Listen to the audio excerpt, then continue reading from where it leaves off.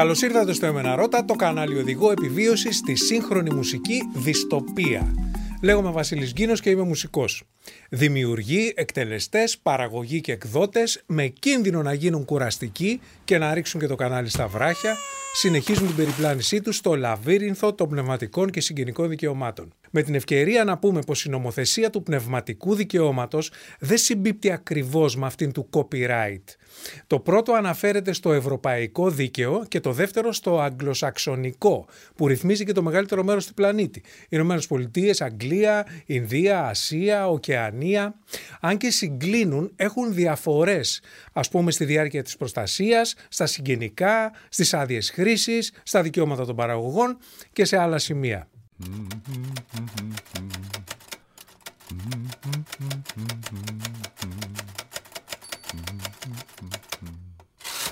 Όπως θυμόμαστε από το προηγούμενο επεισόδιο, το καλοτάξιδο του Κώστα και του Λευτέρη κυκλοφόρησε από την Κολοφόν Records και παίζεται σε ραδιόφωνο, τηλεόραση και ίντερνετ. Ο Νίκος αγοράζει το CD για προσωπική του χρήση και ανεβάζει το τραγούδι στο YouTube με σκοπό να φλεξάρει στους φίλους του. Όμως αυτή η χρήση είναι δημόσια και παραβιάζει τα αποκλειστικά δικαιώματα των δημιουργών, του εκδότη ΦΟΕ, των εκτελεστών και του παραγωγού Κολοφόν. Αν η ΦΟΕ και η Κολοφόν έχουν συμφωνήσει να παραμείνει το τραγούδι του στο YouTube, η πλατφόρμα προσθέτει αυτόματα στην περιγραφή τους δικαιούχους και τους αποδίδει και τα έσοδα. Ο Νίκος δεν παίρνει μία. Όμως στην περίπτωσή μας ζητούν από την πλατφόρμα να κατεβάσει το ηχογράφημα και ο Νίκος σπάζεται. Μαθαίνει όμως πως ο νόμος του επιτρέπει να επανεκτελέσει ή και να διασκευάσει τη μελωδία του Κώστα. Στη δεύτερη παράγραφο του άρθρου 2 του 21-21-93 αναφέρονται ως προστατευόμενα έργα οι μεταφράσεις, διασκευές, προσαρμογές και μετατροπές έργων, οι συλλογές κτλ. Μια μουσική διασκευή ή επανεκτέλεση κατατάσσεται στα παράγωγα έργα, στα οποία ο νόμος αναγνωρίζει αυτόνομο πνευματικό δικαίωμα. Ο Νικόλας λοιπόν παίζει και τραγουδάει το καλοτάξιδο των Κώστα και Λευτέρη με σκοπό να ανεβάσει στο YouTube μια δική του επανεκτέλεση. Με την ευκαιρία αλλάζει και κάτι ακόρτα που δεν μπορούσε να πιάσει στην κιθάρα και κόβει και κάτι ρεφρέν που του περισσεύανε στο τέλος. Τώρα αυτό είναι επανεκτέλεση ή διασκευή. Δεν υπάρχει κανόνας ή νόμος που να ορίζει πότε έχουμε τη μία και πότε την άλλη. Η διαφορά προκύπτει από τον ορισμό που δεχτήκαμε για την πρωτότυπη σύνθεση. Η μοναδικότητά της δηλαδή έγκυται στο συνδυασμό μελωδίας, αρμονίας, ρυθμού και στίχου εφόσον μιλάμε για τραγούδι. Αν ο Νίκος παίζοντας το τραγούδι ακολουθήσει πιστά το πρωτότυπο, κάνει επανεκτέλεση. Αν αλλοιώσει τη μελωδία, την αρμονία, το ρυθμό ή τους στίχους, έχει διασκευάσει το τραγούδι. Και στις δύο περιπτώσεις οι δημιουργοί μπορεί να απαιτήσουν να αποσυρθεί η εκδοχή του Νίκου από την κυκλοφορία και πιθανόν αποζημίωση. Είναι μια άσκηση του ηθικού δικαιώματος των δημιουργών. Το ίδιο θα μπορούσαν να κάνουν αν ο Νίκος διέδιδε ότι η μελωδία είναι δική του, είναι το δικαίωμα της αναγνώρισης πατρότητας, ή αφιέρωνε τη διασκευή του στους Ναζί όλου του κόσμου, μια προσβολή της προσωπικότητας του δημιουργού. Πρέπει λοιπόν ο Νικόλας να ζητήσει άδεια από τους Κώστα και Λευτέρη για να διασκευάσει ή να επανεκτελέσει το τραγούδι τους. Οι δυο πνευματικοί ιδιοκτήτες παίρνουν όλα τα έσοδα από τα δικαιώματα χρήσης, εκτός και αν συμφωνήσουν να δώσουν στον Νίκο ένα μερίδιο. Ο Νίκος όμως βλέπει ότι στην πράξη σπάνια δίνεται μερίδιο ή ζητείται άδεια από τους δημιουργούς. Το αν θα παραμείνει το τραγούδι του στο YouTube εξαρτάται από τις οδηγίες του εκδότη ή των δημιουργών του πρωτότυπου προς την Google. Αν δεν αναγνωριστεί σαν διασκευή ή επανεκτέλεση, τα έσοδα πηγαίνουν στον παραγωγό Νίκο, αυτόν δηλαδή που το ανέβασε. Αν αναγνωριστεί από τον αλγόριθμο ή την περιγραφή ή δημοσιευτεί μέσω πλατφόρμας όπως το TuneCore, το CD Baby κτλ. Που ενημερώνουν την Google, τα έσοδα ή μέρος των εσόδων πηγαίνουν στους δημιουργούς του πρωτότυπου. Αυτό το YouTube το ονομάζει claim. Στην πράξη σχεδόν ποτέ δεν διώκεται κάποιος για παραβίαση.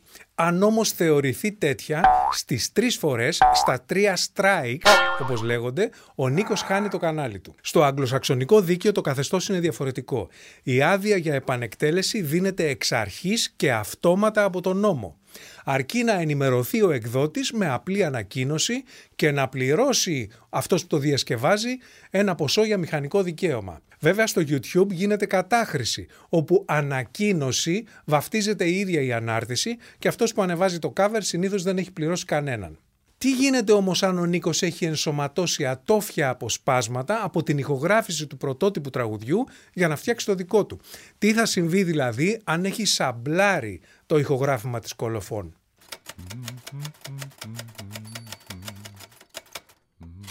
Ο Νίκος βλέπει πετυχημένα τραγούδια από κορυφαίες εταιρείες και καλλιτέχνες που ενσωματώνουν αποσπάσματα άλλων δημιουργών.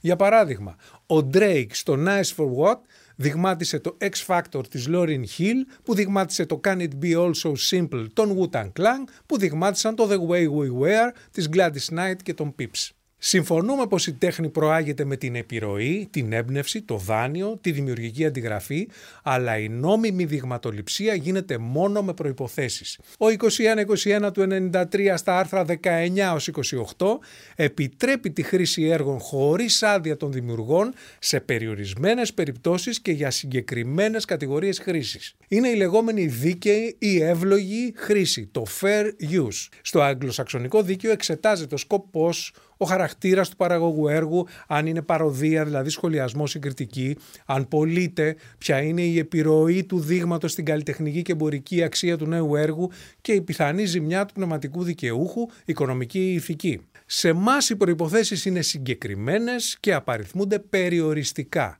Όταν η δειγματοληψία δεν γίνεται για κριτική ή για εκπαιδευτικούς, νομικούς και ενημερωτικούς λόγους, χρειάζεται άδεια. Ακόμη και αν ο Νίκος δεν προορίζει τη μουσική του για πώληση και πάλι παραβιάζει τον νόμο αν ενσωματώνει αποσπάσματα του έργου των Κώστα και Λευτέρη. Δεν έχει σημασία η πρόθεση κερδοσκοπίας. Η ενσωμάτωση δειγμάτων χωρίς άδεια είναι παράνομη. Ακόμη και αν ο Νίκος δειγματίσει 2 δευτερόλεπτα ή 4 μέτρα ή 12 νότες ενός έργου, η χρήση τους δεν είναι εύλογη, άρα δίκαιη. Ο Νίκος λοιπόν χρειάζεται 2 άδειες. Πρώτα για το ηχογράφημα από την παραγωγό κολοφών, που θα φροντίσει να αποζημιωθούν και οι εκτελεστές μουσική του δείγματος. Στη συνέχεια από τους δημιουργούς Κώστα και Λευτέρη μέσω του εκδότη ΦΟΕ για την υποκείμενη σύνθεση. Το κόστος αυτής της άδειας εξαρτάται από το δείγμα, το έργο και τους συντελεστές. Μπορεί να φτάσει και τα 50.000 ευρώ για ένα απόσπασμα, μπορεί να παραχωρηθεί και δωρεάν.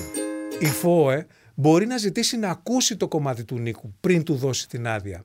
Τώρα ο Νίκος, σαν παραγωγός, πρέπει να ολοκληρώσει την παραγωγή, η οποία όμως κινδυνεύει να μείνει στο σιρτάρι αν η ΦΟΕ αρνηθεί τελικά την άδεια.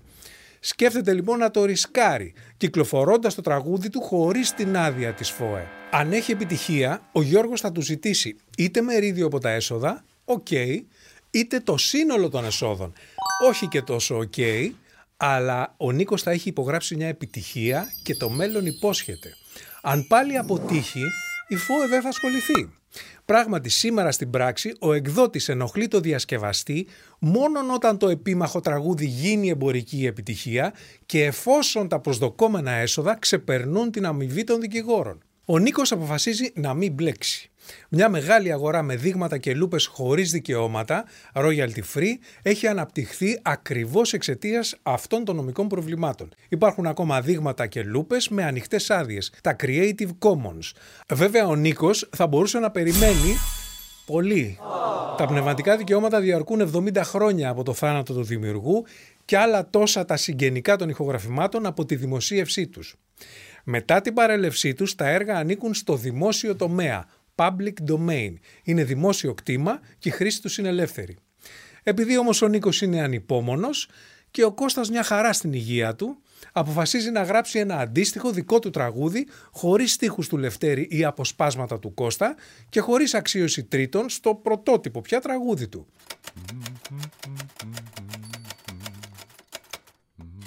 Ως τραγουδοποιός πλέον, ο Νίκος στέλνει στην εκδοτική ΦΟΕ του Γιώργου ένα demo. Μαθαίνει όμως πως η Κολοφών έχει εξαγοράσει και συγχωνεύσει την ΦΟΕ. Τώρα η Κολοφών Music Group Δισκογραφική και παραγωγός αναλαμβάνει και την έκδοση. Έτσι ελέγχει σχεδόν εξ ολοκλήρου το προϊόν της. Μαζί με το συγγενικό του παραγωγού, σαν εκδότης, παίρνει και μέρος από το πνευματικό των δημιουργών, ενώ το μηχανικό πάει από τη μία τσέπη στην άλλη. Η Colophon Music Group, όπως όλες οι σύγχρονες δισκογραφικές, προτείνει στον Νίκο 2 συμβόλαια σε ένα. Ένα εκδοτικό και ένα δισκογραφικό. Σαν δισκογράφος του δίνει μέχρι 2% από τις πωλήσεις, σαν εκδότης κρατά την προτεραιότητα στα επόμενα έργα που θα γράψει ο τραγουδοποιός Νίκος, κρατώντας το 70% του πνευματικού του δικαιώματος. Επιπλέον του ζητάει να χρηματοδοτήσει την παραγωγή, αλλά κρατά την κυριότητα και την εκμετάλλευση του ηχογραφήματος και την αποκλειστικότητα του τραγουδιστή Νίκου. Τέλος, θέλει να αλλάχτούν κάποιοι στίχοι, να μπει ένα ρεφρέν που να σκάει και να συνεργαστεί ο Νίκος με ένα τράπερ που πρόσφατα υπέγραψε και θέλει να τον βοηθήσει. Επειδή δε οι καιροί είναι δύσκολοι, του φοράει και μια σύμβαση management. Η εταιρεία θα κρατά ποσοστό των εσόδων του και από τις ζωντανές εμφανίσεις του για τη μέχρι πρότινος αυτονόητη προώθηση του τραγουδιού του. Αν ο Νίκος δεχτεί αυτή τη συμφωνία, εκτός από τον έλεγχο, παραχωρεί στην εταιρεία και το μεγαλύτερο μέρος από τα έσοδα του έργου και συνολικά της καλλιτεχνικής του δραστηριότητας. Επιπλέον η εταιριάρα διεκδικεί συμμετοχή στο δημιουργικό μέρος, χωρίς όμως να αναλαμβάνει την ευθύνη για λάθη στην παραγωγή, στη διανομή, στην προώθηση, στη διαχείριση. Ακόμα και έτσι δεν δεσμεύεται πως ο Νίκος θα έχει επιτυχία και δεν θα ξεχαστεί σε κανένα σιρτάρι αν ο ίδιος δεν κάνει υπεράνθρωπες προσπάθειες, θυσίες και υποχωρήσεις. Είναι φανερό πως οι δισκογραφικές που ανακάλυπταν, καλλιεργούσαν και προωθούσαν νέα ταλέντα και μουσικά ρεύματα ανήκουν στο παρελθόν. Οι σύγχρονες δεν ενδιαφέρονται και δεν είναι και σε θέση να το κάνουν, αφού το ρόλο αυτό έχουν αναλάβει με τους δικούς τους όρους τα μέσα ενημέρωσης και επικοινωνίας, στα οποία όμως ο Νίκος έχει πρόσβαση.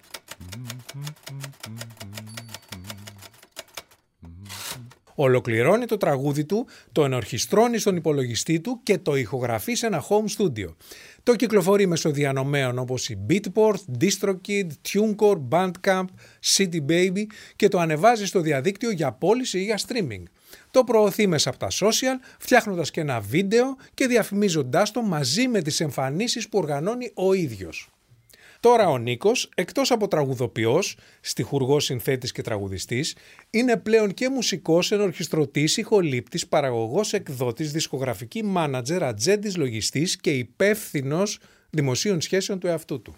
Μαζί με το δημιουργικό και διαχειριστικό έλεγχο του έργου και της καριέρας του, κρατάει και το 100% των εσόδων από πωλήσεις, streaming, πνευματικό και συγγενικό και εισιτήρια. Αλλά τα έσοδα αυτά είναι εξαιρετικά περιορισμένα, το ίδιο και η επιτυχία του project του. Χωρίς τη συνδρομή έμπειρων επαγγελματιών, μουσικών, ενορχιστρωτή, ηχολήπτη, στούντιο, παραγωγού, η παραγωγή του μπορεί να μην έχει κάποιες καλλιτεχνικές ή εμπορικές προδιαγραφές. Χωρίς εκδότη με γνώση των ευκαιριών και της αγοράς, χωρίς δισκογραφική με δημόσιες σχέσεις, χωρίς μάνατζερ με επιρροή και γνωριμίες, το τραγούδι του Νίκου έχει ελάχιστες πιθανότητες να επιπλεύσει στον κουβά του διαδικτύου. Αν είσαι ο Νίκος, πρέπει να ξέρεις πως το μεγαλύτερο πλεονέκτημα της αυτοπαραγωγής, η ανεξαρτησία, είναι και η μεγαλύτερη παγίδα της. Μαζί με το καλλιτεχνικό ρίσκο αναλαμβάνεις και όλο το επιχειρηματικό. Η αυτοπαραγωγή δεν είναι παρά το πρώτο βήμα σε ένα μακρύ ταξίδι. Μπορείς να ξεκινήσεις με ελάχιστα ή και χωρίς χρήματα, αλλά μην περιμένεις να φτάσεις στον προορισμό σου χωρίς αυτά και χωρίς εξειδικευμένους συνεργάτες. Αν είσαι ο Νίκος και αναλαμβάνεις ο ίδιος την ευθύνη της μουσικής σου σταδιοδρομίας στο ξεκίνημά της, η ιδανική λύση είναι η ενδιάμεση.